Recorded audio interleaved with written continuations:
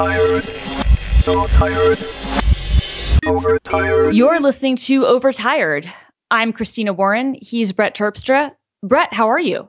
I am. We're recording on Friday. We usually record a day or two early, but we went all the way to Friday this time. So I am in the Friday mood. I have no idea what's going on. I've let go of everything. I'm an empty void. Yeah, I've had it's been a crazy week for me because as I was telling you before, as I mentioned last week on our episode, I had Microsoft Build this week. And so that means that even though my shift was the final hosting shift was the final shift of the event. So my call time was 9:30 p.m. and then I left the studio at 8:00 a.m. The following day. So that was Wednesday night to Thursday morning. The whole week was still taken up with doing pre-stuff, doing some pre-records and doing some other things. And so I've been hands down with that. And then as soon as Build ended, I got an hour and a half of sleep. And then I jumped on an airplane and flew to Atlanta and arrived last night, got a rental car. And so Grant and I are in Atlanta, hopefully to visit with the baby. The baby is not here right now. And my sister's being incommunicado, which is typical of her. I hope we're going to see the baby because if I have to drive to her house, just unilaterally make the decision after we finish recording our podcast because I didn't fly all this way to not see a baby. But anyway, weren't you in Atlanta just 2 weeks ago? I was, and she really didn't want me to leave, and so I'm here, and now she's being incommunicado. So you must really like either babies or your sister. I don't like either is the thing. But I do like this baby, but I just felt like she needed me here. Grant wanted to meet the baby. We had, long weekend. So I booked a flight. She really didn't want me to leave when I left. And so I felt bad. And so I immediately booked a flight, to be as good as possible for that stuff. And you're a good sister. I try. But anyway, so. I've never been there in that regard for either of my siblings. We don't have close relationships. It's very surface level. I'm better friends with some of my friends than I am with my own siblings. Oh, that's 100% true for me. That's completely accurate. But and the same would be true for her, right? She's absolutely better friends with some of her people in her life than with me. But I don't know. This is different. This is a more unique situation. And I don't know. I just felt like I needed to be there and it was the right thing to do. So I'm here. So I'm a little bit frazzled as well. So I apologize to the listeners for that. I'm actually recording this on my mom's laptop because I was trying to help get her password situation under control. Mm-hmm. We'll talk about that when we talk about tech things. She has a system where she has a notes file that is very long, where she's basically recreated the 1Password app where she has her username and password and a unique password for each thing. And I'm like, Mom, I got you a 1Password account a year and a half ago. She's never used it. So I'm just going to have to go through and manually move everything over and then convince her, okay, you use this app now. This is where you enter your passwords. And look, it'll autofill things for you when you're in the web or in an app. Anyway. So I got L 1Password. All I know is I strongly recommended that she use 1Password, and then she tried to get started and she got confused. But it is I've been using 1Password since the aughts, and yes, same.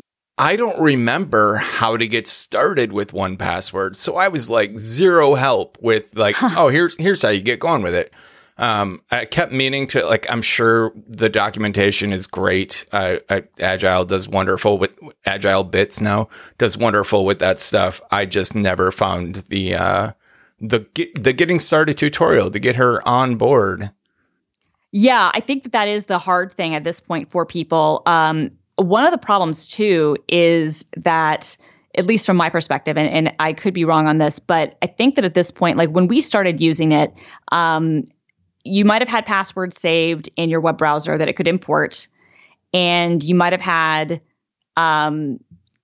passwords Apple had a version of Keychain then, but it was different, than it is now. It didn't sync things quite the same way. And so like you had stuff like that. And now so many people use like iCloud keychain that doesn't let you export your passwords. Like you can't just import it easily. Whereas like if you use like LastPass, right? Like if that's what you were using and you started using 1Password, like there's a very easy way where you could import your old LastPass files and they would walk you through that process and then all your passwords would be there. But if you're using iCloud keychain or you're using a mix of that, there's not a way to do that, which on the one hand, I understand cognitively that Apple would want to make that difficult.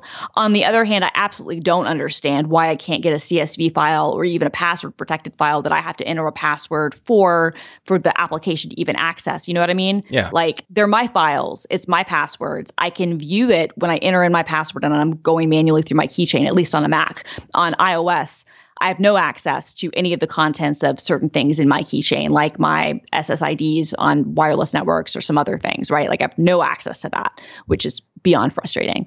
And completely kills the whole like idea of, oh yeah, you can totally use an iPad as your only computer. Yeah, sure. If you don't want to, if you want to use third-party, tools for a lot of other things, including a password manager, so that you know what your, wireless ID passwords are when you go someplace, if you need to access it from a different device, which, hey, shocker, people do sometimes.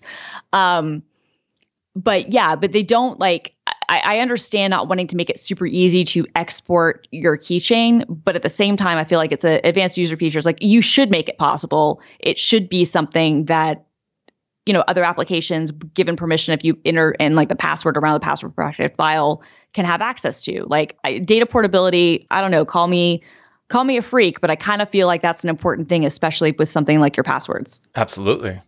Well, I mean, I think the idea is if you can export a CSV of your passwords, so can someone else. And so we make that impossible. I get that. And I understand that. I guess my point is you should still be able to export a CSV that is encrypted or have some sort of other encrypted format where applications like a password manager that you trust and allow in your store and, that your employees use and other stuff like 1Password, if, again, given the authentication and using the password that it needs to decrypt it, could have access to so it could import that information. Like there'd be a way around that is all my point is. Like I understand cognitively why you would want to make that difficult. I don't understand why it's not even a possibility. Like even through a command line thing. Like I understand, again, maybe like even if you made it a command line flag feature, fine. But because you don't want people to do that. But I don't know, sometimes this is one of those things that is, and it happens, it's been happening more and more frequently over, I would say the last 5 or 6 years, but Apple goes into, I feel like, the mode of where they, they're being parental in a way that I don't think is helpful to users. So like you're making decisions for me that might be good for, let's say 75% of the audience, because at this point, I don't even think the decisions are good for like 95% of the audience. I really do feel like for certain edge cases, it's like a 75% thing. I think some things you can't just write off as a power user thing. It literally becomes like a paper cut for normal people who don't know any better. And they're like, why can't I do this? And that to me is a paper cut. But you're making these decisions, you have good intentions, but by locking stuff down so much and being like arbitrary about it, you are really preventing people from using their devices the way that they should be able to use them. Do you know about the security command? No, I don't. In Apple's BSD Unix, there's a security command that gives you command line access to the keychain.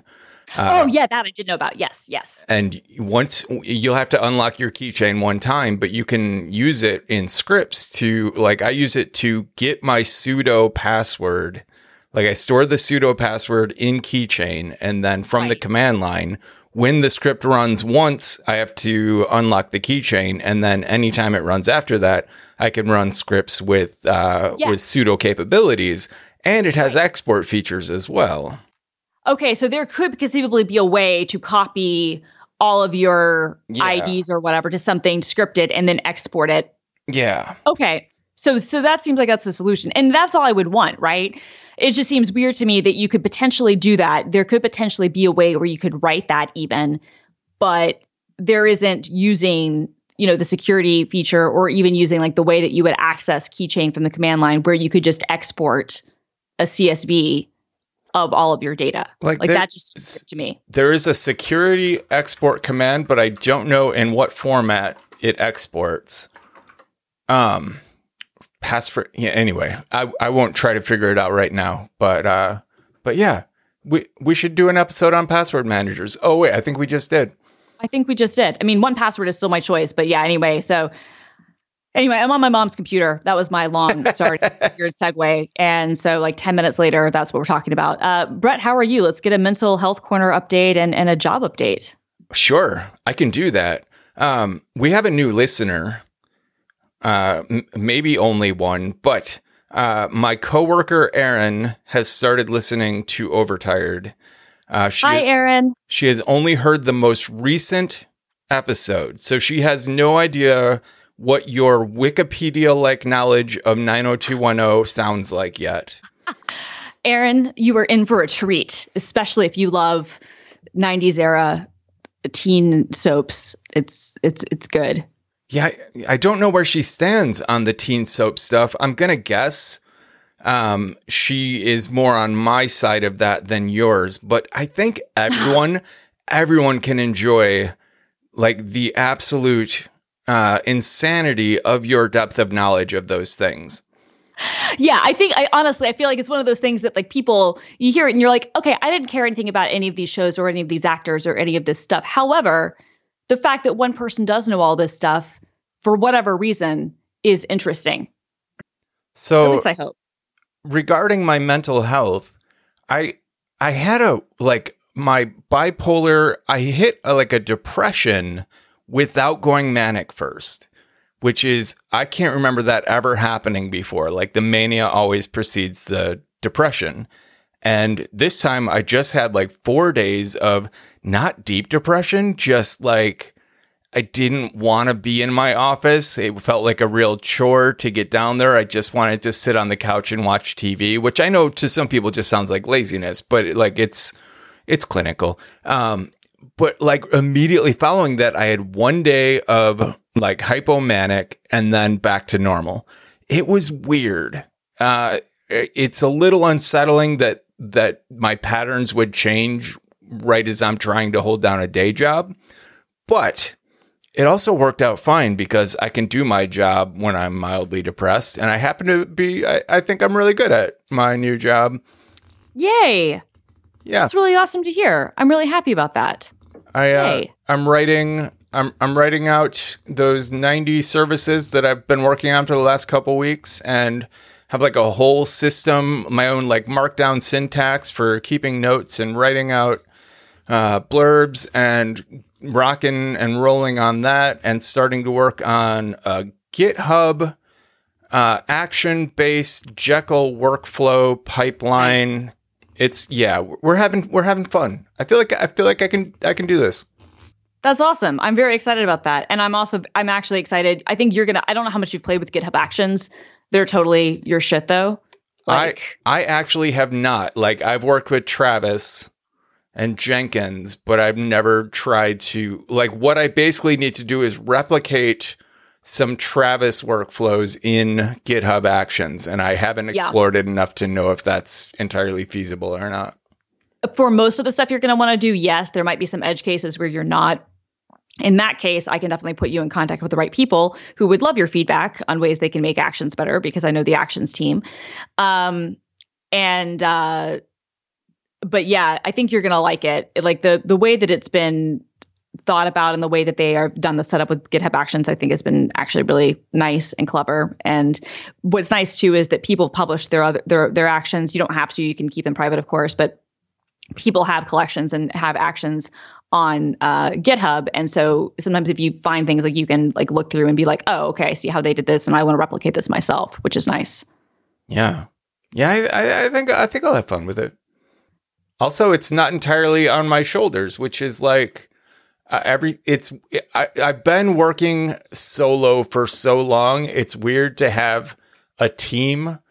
It's weird that everything goes slower because you have to get agreement from multiple people. But B, it's nice to have like a fallback. If you can't figure something out, there's someone to step in and help you out, which is the plus side of having a team. Yeah, it really is. It's nice when you're realizing, oh, I'm not the only person who has to do this. Yeah, it doesn't live and die by me. It will get done regardless. And as I'd mentioned to you before, and I don't know how much you've been able to pick up on this because it sounds like you've been working really hard, which is awesome. But things do, like, not to say you don't have deadlines, not to say that there aren't sprints and there aren't periods with like you're in crunch time. But in general, it's interesting to me, especially working in like at big corporations, like how much slower things work. So slow. Right. Like that's the thing. Like a project that in your mind you'd be like, oh, okay, I've got to get this done in, a couple of days. And it's like it could be a month. You know? It'll be a couple of days before it even shows up as a Jira ticket. Exactly. And then you have to make your Confluence page to track it. Yeah. Confluence and Jira are, I don't think they are amazing systems to begin with, but I also have to use them over the VPN, which is super slow for me right now. The VPN is still an issue. Yeah, like I tried to completely remove Cisco AnyConnect from my machine and just use Shimo, but that messed up routing tables. AnyConnect overwrites routing tables, and I don't know enough about this shit to figure out how to undo it. So I had to reinstall AnyConnect and then use Shimo instead of AnyConnect, but with AnyConnect's global daemons running. So it's weird, and I don't understand what I'm doing, and I'm taking shots in the dark trying to figure out split tunneling, and there's got to be a way to make this work, but I haven't found it yet. I trust that you will, and maybe Aaron or any of your other coworkers who listen, maybe like more people can come through, like the guy last week who gave you the insight. He is still helping me. We have a Slack going. I think love it. I think he underestimates my lack of networking knowledge. I have to look up. I have to look up what he says means. I have to look up what he says means, and then go back to him and say, I need to understand how to implement this.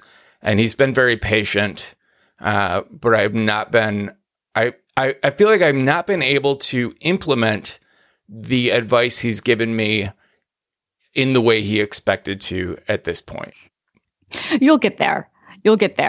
I mean, and this stuff is all like, I haven't had to do VPN tunnels in a really long time, but I don't know. For me, maybe you're different on this.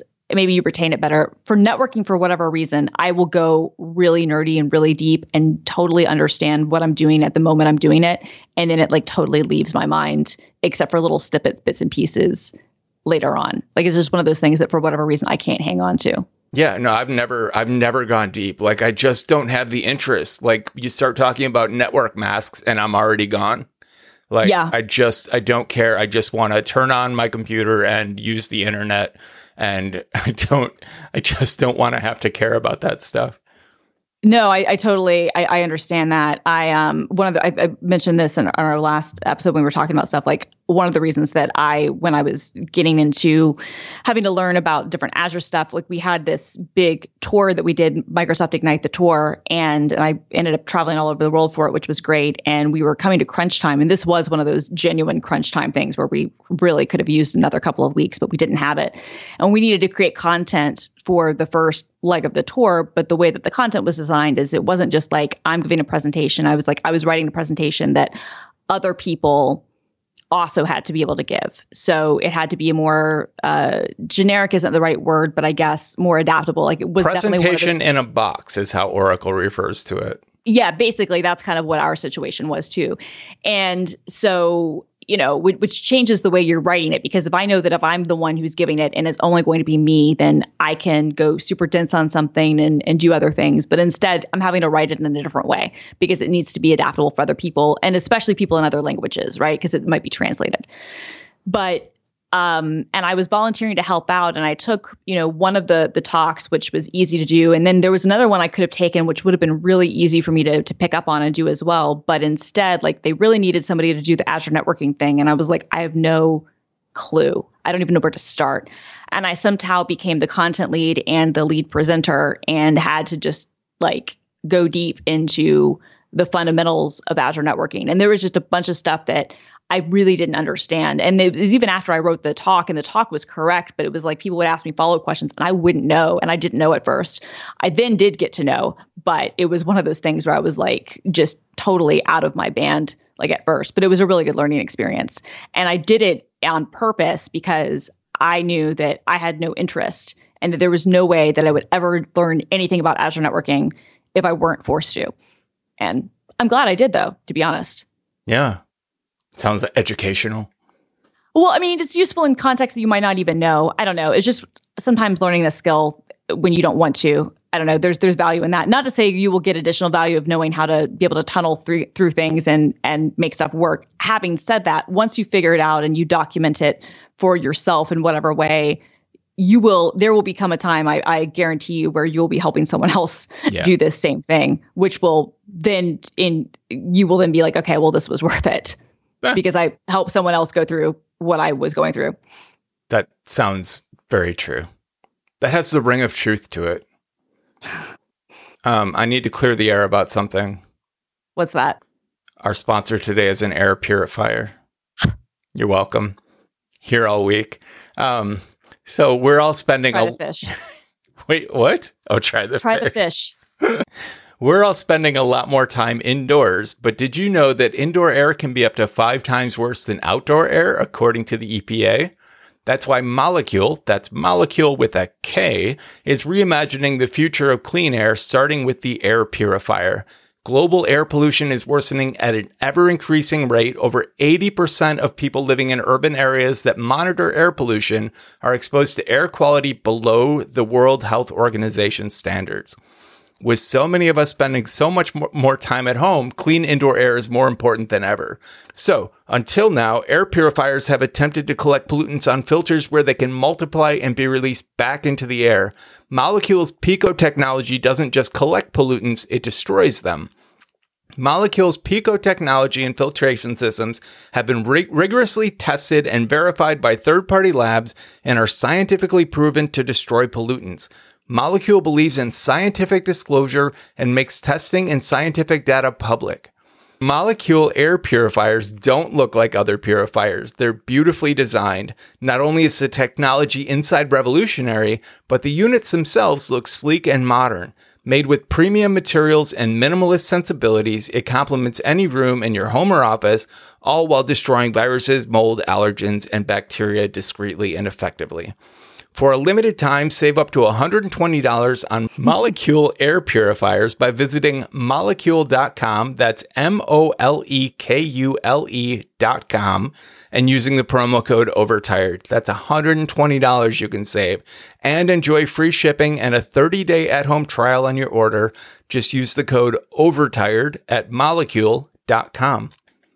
Fantastic. I even shortened that read. It felt like a bit of a long read. A little bit, but not too bad.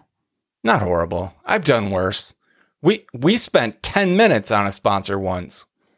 Yeah, that's true. And they were not happy about that, as I recall. They were very upset. If I had known, I would have saved the time. We would have just done the read. I really thought they were going to like that. You're an overachiever. What can I say? We're trying too much. Yeah. So you had a thing on last week's list that we didn't get to that I have no idea where this goes, but my note just says shitpost domain. Yes, this is actually a fun story. All right. So about 18 months ago, when the WeWork fiasco was happening, how up to date are you? Do you remember the WeWork scandal? I remember that I remembered it last week and I've already forgotten. So fill me in. Okay, so WeWork it still is. It's a co-working facility, and its founder and longtime CEO is this guy, Adam Neumann, who is, he's interesting. Okay, so let me put this in perspective. So his wife's cousin is Gwyneth Paltrow, and let's just say that they share a lot of the same kind of new agey sort of stuff, except that Adam Neumann and his wife, Rebecca Neumann, go to like a whole other crazy ass level. Like it makes Goop kind of look like child's play, to be completely honest with you, right? Scary. It kind of is. And so he was ousted from the company because it was trying to go public for a long time. It wasn't able to for a variety of reasons, which are both interesting, but that I can't remember. There is a documentary, I believe, on Hulu that you can watch that goes into some of the rise and fall of this. They raised like billions of dollars, had this massive valuation. He was personally, like the stake in the company was worth, I don't remember how many billions, but it was a lot. But he would do some bananas things. Like he was held once, like he insisted on flying with a bunch of weed to Israel and getting high on the plane. And then there was like an arrest that happened. There was some other crazy stuff. Their mission statement for their S1 started out by saying like we are the energy of we, or whatever. Like it was this just ridiculous mission statement for the aborted S1 that didn't happen. And it was just like genuinely bonkers. And so when I was recording an episode of Rocket and we were recounting this for a Scamtown segment, we had a sponsor, domain registrar sponsored us. And so I registered the domain energyofwe.com because I thought it was hilarious. And fast forward 18 months, and somebody from Domain Agents, let me make sure I got that right, because I do actually want to give them props. This is not sponsored in any way, I will point out, but I did work with them. I'd never worked with them before, and it was a complete, like, they came through my registrar's cloaking service and sent me a thing that said, hey, we have somebody who's interested in buying this domain. And the initial offer was like $300 or something. And I was going to negotiate that just to see if I could get it to 500. Not that I would have been mad at 300, but I was just, curious. I forgot to do that. And then like a few days later, they automatically upped their offer to 525, which means I probably could have even asked for more. But at that point, I was just like, no, I'm done. That's fine. That's sure. Cool. So something that I bought and then renewed because I just had it on auto renew. So it renewed once. But it was a total shitpost thing. And I actually had it where I had the domain redirect to that episode of the podcast. And I just like forgot about it. And it was a very nice little serendipity thing where, here we go. Our mission is to elevate the world's consciousness. That was like how the S1 started, but it was just like the most ridiculous thing. Their S1 was just literally like one of the most bananas things. Like our mission is to elevate the world's consciousness. Philosophically, we believe in bringing comfort and happiness to the workplace. It's just crazy, but they called these things the energy of we, and I have no idea who bought it, what their purpose was, but somebody wanted energyofwe.com. So I sold it and I used escrow.com, which I'd never used before to sell something. And I was very impressed with the whole process. Like it went through very quickly. I got paid very quickly and I'm happy with that. So you're saying there's a future in domain squatting? Oh, well, clearly there is, as we've known, but I've never been on the other side of this. Like I've never been able to take advantage of the domain squatting before. So I was very happy about that. Like it's kind of a futures market where if you are paying attention to pop culture and you catch those things and you have the money to put down on the domains, especially the 100%. the non.com TLDs, you could probably make it like a whole investment kind of thing. Oh, yeah. And I think people do. I think we'd actually talked about this a couple of weeks ago when we were talking about some of the DNS ways that people have been able to get over things with internal networks. Like Microsoft had to buy domain or corp.com. That's what they had to buy. They had to buy the corp.com domain because people were the guy who owned it wanted to sell it. And because it was such a big, honeypot potentially for people to take over and do bad things for people who had, misconfigured Exchange servers and SharePoint servers that Microsoft, who I don't know how much they had to pay. I don't think they paid what the guy wanted, but I'm sure they paid more than they wanted to pay. I have no insight into that, incidentally, but they did the right thing anyway. Yeah, I'm sure that if squatting on it, you can do well. It's weird. I know I can work some weird ways when it comes to like trademark enforcement and other stuff. And there are certain people who can get domains taken away. And if you have more money to fight things, then you can do it better. And there have been, especially for more generic terms, like that can be a difficult thing to do. There have been interesting lawsuits about that. But yeah, I mean, this was just literally just because I buy shitpost domains all the time, and sometimes I renew them, sometimes I don't. But I would say I actually did not make any money if you counted all the money I've wasted on domains over the years. The $525 I made, like I maybe broke even, maybe, but probably not. But it was still fun for me because I totally forgotten that I even had it. And I was like, okay, cool. I own markdown.rocks. Oh, that's good. No one has ever asked me for it.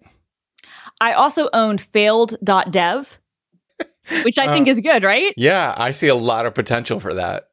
I see. I don't know what I'm going to do with it yet. Listeners, please give me your suggestions because I do want to do something fun with that. But I have failed.dev. I have some other fun ones, but that's probably the most fun one that I have. There's a Twitter account called Shit User Stories. Have you ever read those? Yeah, I have. Yeah. I'll link that for anyone who's looking for a good time.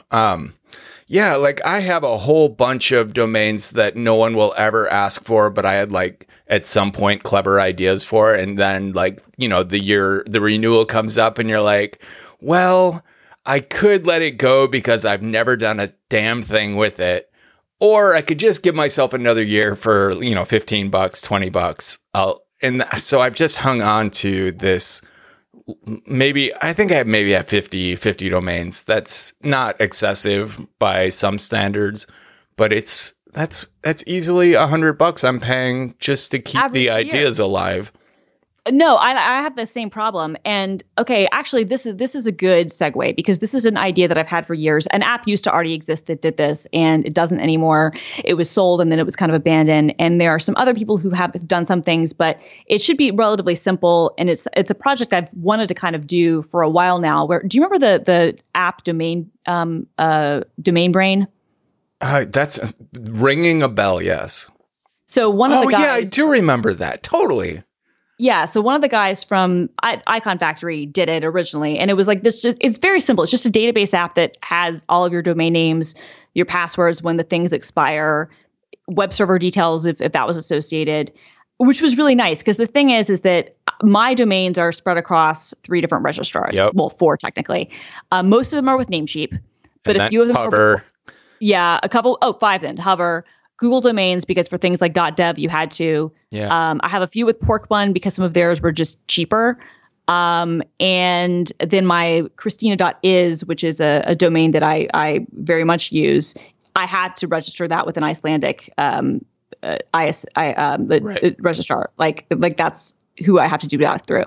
So sometimes I forget like what domains I own and like which one it's on. Like I in a perfect world I would have them all with one registrar, but sometimes the price variances are not minor. And when you were talking about, 50 to 70 domains, like that can add up over time, right? Like especially if you are sitting on project ideas and even if you're doing nothing with them, it's just one of those things. So I've wanted for a long time to just kind of basically steal the idea of what, Domain Brain was, but maybe not even have all the features, but maybe have more, maybe have less, whatever, but just have like a nice like database of just where I can just keep track of all the domains that I buy. And in an ideal world, the way it would work is that I could sign in with registrars and it would support other registrars, for other people and automatically use those API keys or whatever to suck in what you have.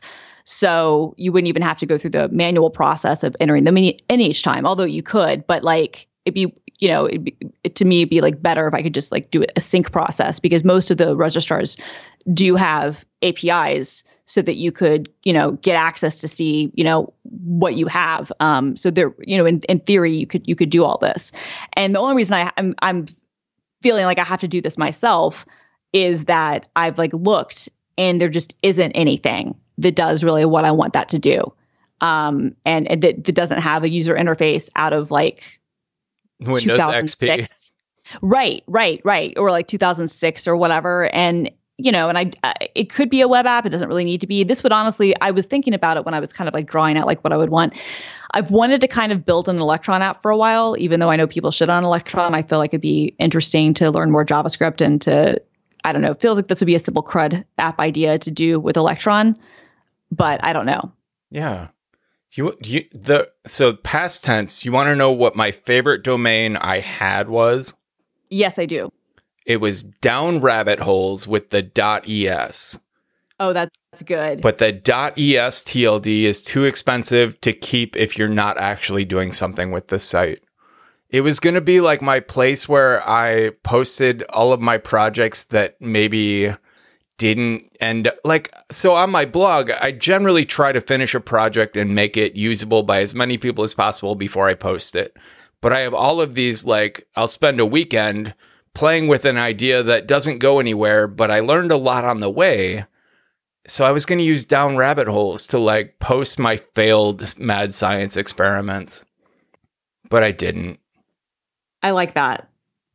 But yeah, I'm trying to think what my favorite was. Okay, my favorite was, and this was a really good idea. This was an idea that I actually should have probably quit my job and dedicated towards taking a Y Combinator or something, because ironically, after I'd had the idea and after I'd bought the domain, a number of different companies tried to do the same thing and did get into Y Combinator and did get a bunch of VC funding. And the way I wanted to do it, I still think was better. I don't know if I would have been any more successful than either of them were, but my concept I think was better. I just didn't know if I wanted to dedicate my life to this, and now I feel like I missed an opportunity to at least make some money or have an exit of some sort. So when I was living in New York, especially, we had delivery laundry service because we didn't have laundry in the building, and dragging lots of pounds of laundry even a few blocks is not a great experience. So, we'd call the local place and they would do it. But my idea was I wanted an Uber for laundry delivery. And the idea is less needed now, although it would have been interesting during COVID times too for certain people, just because a lot of laundry services are online. But at this point, there weren't. And so I kind of wanted a hybrid between Seamless and Uber for laundry delivery. So the idea would be we'd contact a local place, and they would use their delivery system. Some of the other companies that did try to do this made the mistake of hiring their own drivers. And my thought was, no, most of these services already have their own driver networks. Let them use that and don't, do that. Just be more of what Seamless was originally. Seamless now does have their own drivers, but historically they'd worked with, at least originally, in New York and places like that, they'd worked with places that had their own delivery networks.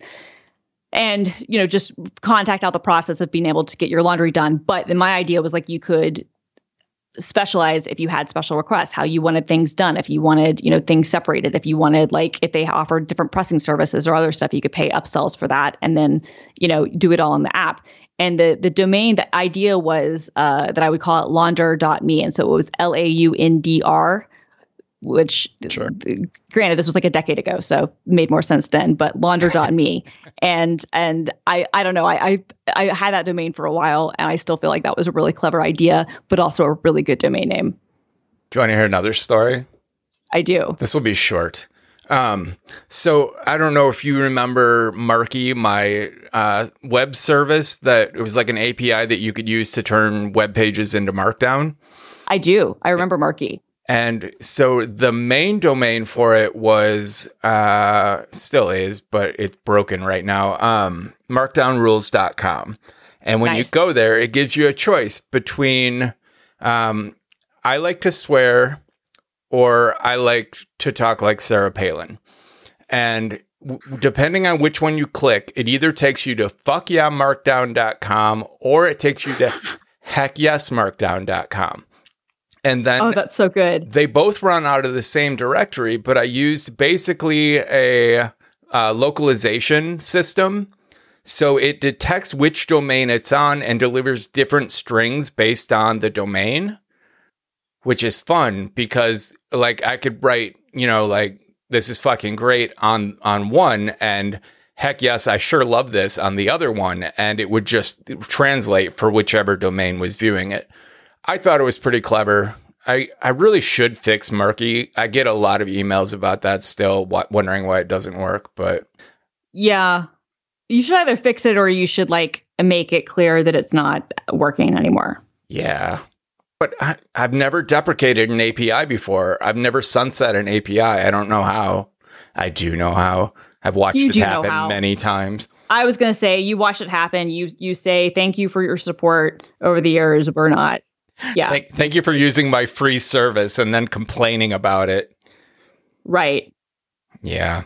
There's a new node-based I can't remember what it's called now, but there's basically someone made Marky and they made it into a like self-hosted API.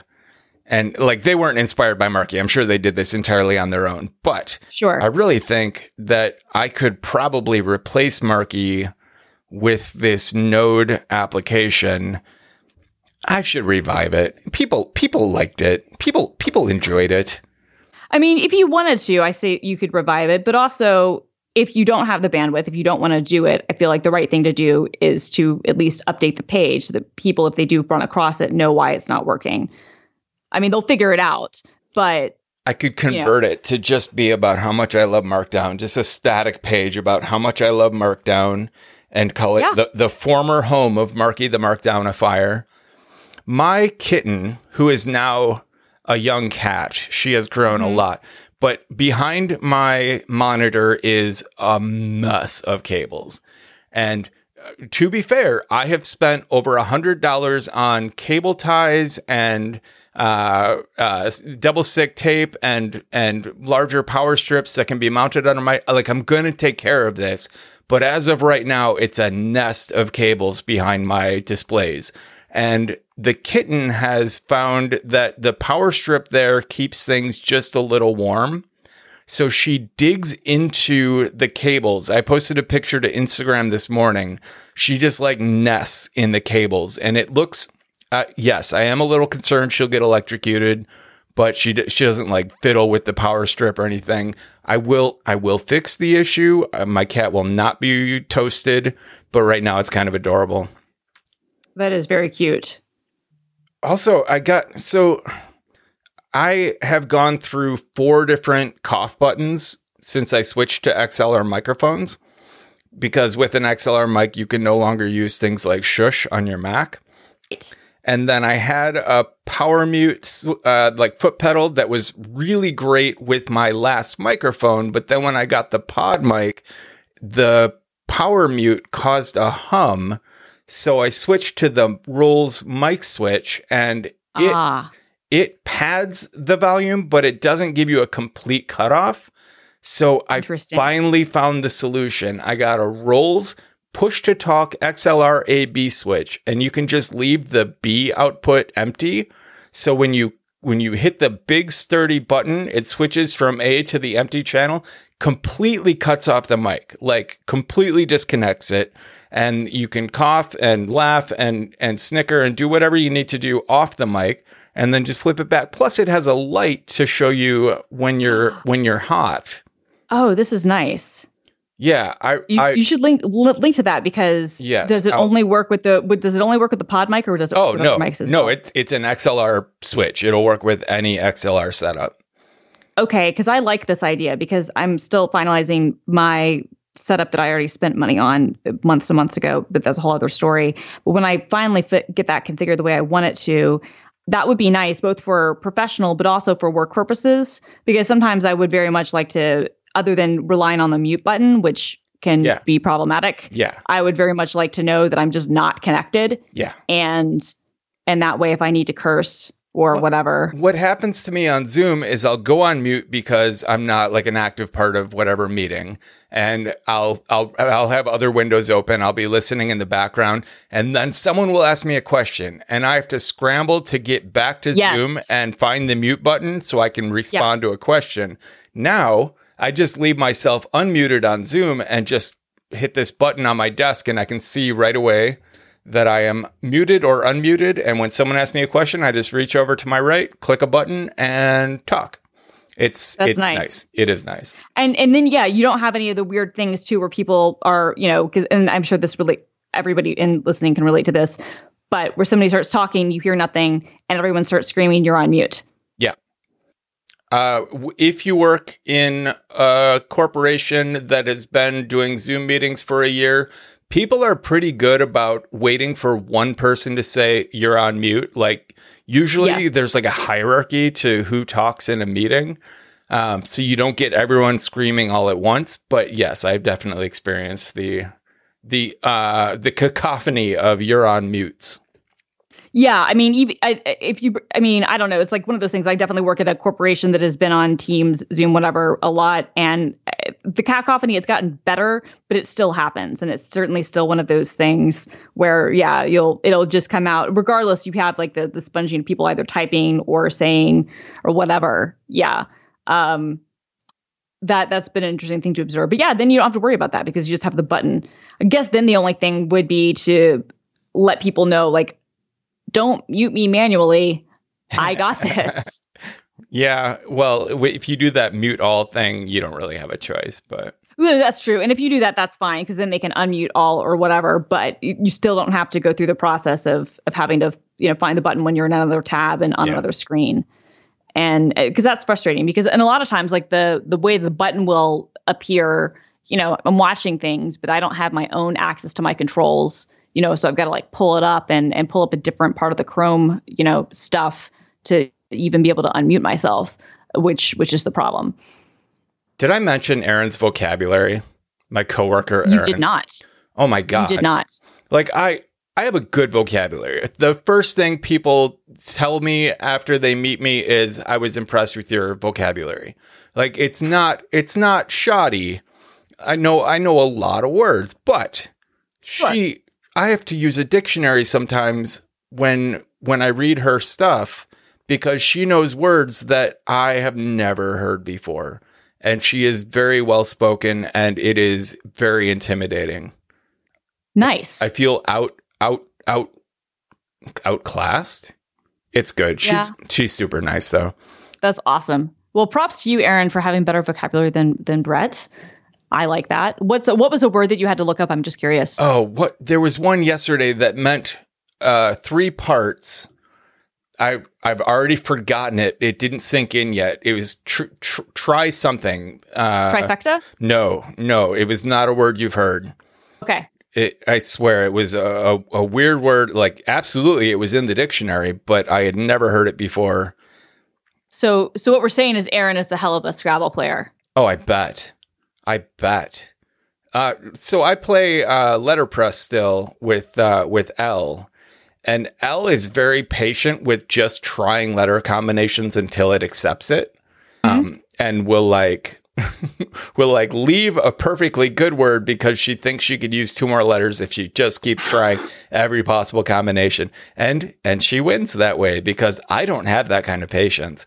I don't know why that just came to mind. Oh, yeah. Vocabularies. Yeah, that's cool. Yeah, I'm okay. It's weird. Like I think I have a very good vocabulary. I don't think mine is as good as Aaron, but I have a very good vocabulary. I'm not great. I'm not terrible at Scrabble, but I'm not like great at Scrabble.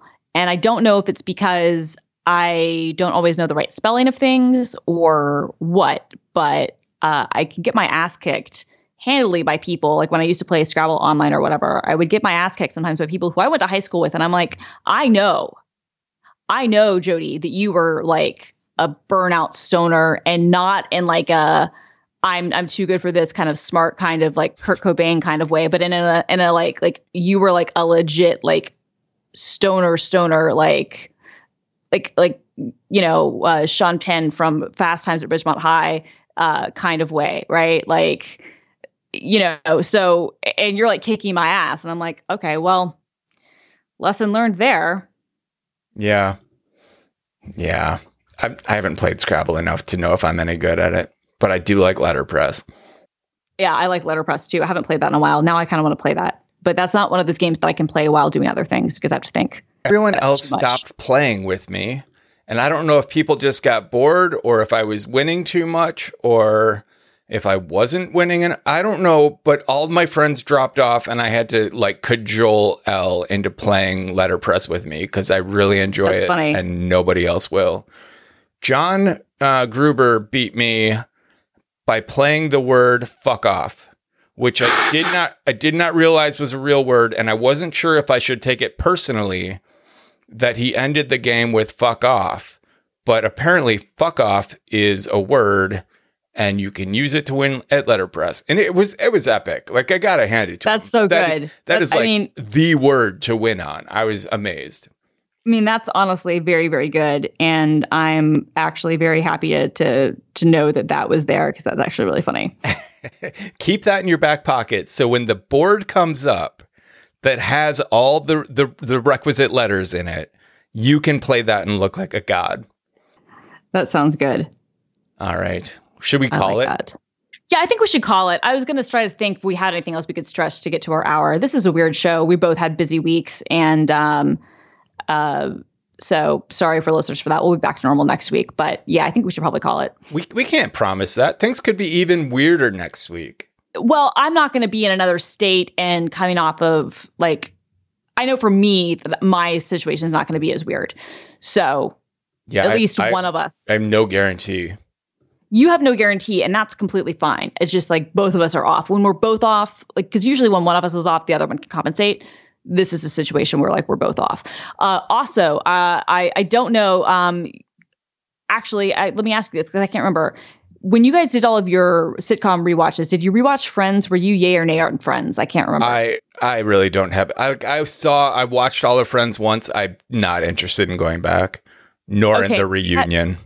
Okay, because I've been meaning to watch. The reunion came out yesterday. I haven't had a chance to watch it, and I'm going to try to watch it sometime, like today or tomorrow. But I didn't know if you and Elle were going to watch the reunion or not. I highly doubt it. Elle has surprised me lately. There's this show, like, everything we're watching right now is on Peacock. It's the one streaming service that I have, like, no guilt about paying for, because, like, right now we're going through Parks and Rec and Brooklyn Nine-Nine and Rushford Falls, and I'm starting onto that Girls 5 Eva show, but I'm doing that without her. She lost interest, and I lost interest in the show called Resident Alien. It seemed like a really shitty show to me, but she kept at it, and she says that she fell in love with it before the season ended. So I might give it another shot. I got enough to do, though. Yeah. Anyway, this is the hard thing. Friends is not currently on our list. Okay. Fair enough. Because I don't know. I haven't even kept up with the Twitter, like, discourse. I'm sure everybody's going to claim they hated it, even though, like, you're all liars. It's kind of like the Hamilton thing. Like, there were so many bad Hamilton takes after Hamilton came to Disney Plus, and I was like, where the fuck were you all 5 years ago? Genuinely. Like, it was like, I had a real question last summer. I was like, this has all been debated over and over and over and over and over and over again. So I'm kind of anticipating that same sense of just exhaustion for any of the Friends discourse. It's like, yes, we all know how problematic the show was in some ways, and in other ways you're frankly being too precious about it. Like, get over it. It was a sitcom. The Big Bang Theory, in my opinion, far more problematic, and went on for a similar length of time, and people, for whatever reason, still love the fucking Young Sheldon show. Like, it got a spinoff, weird as hell as that is, which I've never seen and will never see. How I hate myself. How I Met Your Mother holds the record for me for the most problematic show that I somehow didn't see as problematic when it was on. Yeah, The amount of rape insinuation in that show is mind-boggling. 100%. Also, Ted is a gross guy. Yeah. Like, and we talked about it some when it was out, but we kind of, for whatever reason, would ignore it. And it's like, Ted is gross. There's nothing redeemable about Ted. Ted is a gross guy. Ted is like a weirdo who you understand why, he can't find this quote unquote soulmate or whatever. And then the ending, which was just, I think, the worst sitcom ending of all time. I have erased the ending from my mind. And when we decided to go back and watch it again, we realized so quickly that it was problematic enough that we couldn't actually, in good conscience, keep going. So I never got to the ending, and I've forgotten what happens. Don't tell me. Don't spoil it. I'll never get there. Yeah. It's easily one of the worst TV endings ever, and it's not in a good way. Like, sometimes you have, like, the surprise endings that are fun, like the Newhart with him waking up with his wife from the Bob Newhart show, or what was it? the hospital one. Fuck, I can't think of the name of it. ER? St. Elsewhere. No, St. Elsewhere. St. Elsewhere, where it turned out the whole thing was like the whole series was like in like the mind of the autistic kid, and which was kind of cool. And there have been some other ones like where you've had like these really kind of like flippant, like kind of weird, kind of like funny kind of endings. This was not that. This was like retconning an entire relationship that was on the show for a long time, completely changing the nature of things. And it was not good. And they had no reason to do it the way that they did it. That sounds awful. Yeah, it was just bad. Like it was one of those things where even the diehard, and I had stopped watching the show years previously. And when I saw the ending, I was like, are you fucking kidding me? Really? Really? To this point now that when people bring up How I Met Your Mother and even any of the other stuff, because it just didn't age well. But even putting all that aside, I'm like, yeah, after the ending, it kind of ruined my ability to ever go back and watch it again, to be honest. Now it sounds so morbidly bad that I'm almost curious if I should just go back and watch the last episode. You should. You absolutely should. You should like watch like the last 10 minutes, like last 5 minutes, I guess, because it's really, wow. Okay. Wow, we said we were going to quit and then pop culture happened. And then pop culture happened. Like, and, sure, 90s pop culture, but still pop culture. No, that was aughts pop culture. Thank you. Was it really? Yes, it was. The show came out in like 2004, 2005. Yeah. It all seems so long ago to me. No, that's, I think, why it makes the problematic aspects that much funnier, because it was like a modern show. Like, it's not Friends, you can at least say. And back then, people did comment on the fact that they had no black friends. And they even had the show itself even had to comment on that, right? And that their apartments were the wrong sizes and all that stuff and some of the other issues. Like, that stuff was all well-trodden territory, even when the show was on the air. But some of the stuff, I think people go back and in retrospect, I'm like, okay, now you're really just being ridiculous, because these were things that were very standard of every sitcom of the era. And the reason Friends gets a disproportionate amount of the hate, in my opinion, are two reasons. One, the show was so beloved and so huge and so massive that, of course, there's going to be a backlash to anything that is that popular and that maintains weird popularity amongst younger people who were not even alive, like when it went on the air the first time. Sometimes even people who weren't even on the air, weren't even alive when it went off the air. You know, it maintains one of those things. I mean, I contend that it is. I think that the real answer to this is that The Big Bang Theory is the last great American sitcom. But I think that Friends is, at least for me, the one, because it is The Big Bang Theory. That is the correct answer. That is the answer, even if I don't want it to be. But it is one of the last great American sitcoms. And you will never have a show like it again. And you'll never have a show like Big Bang Theory again either. It's just those things won't happen again culturally.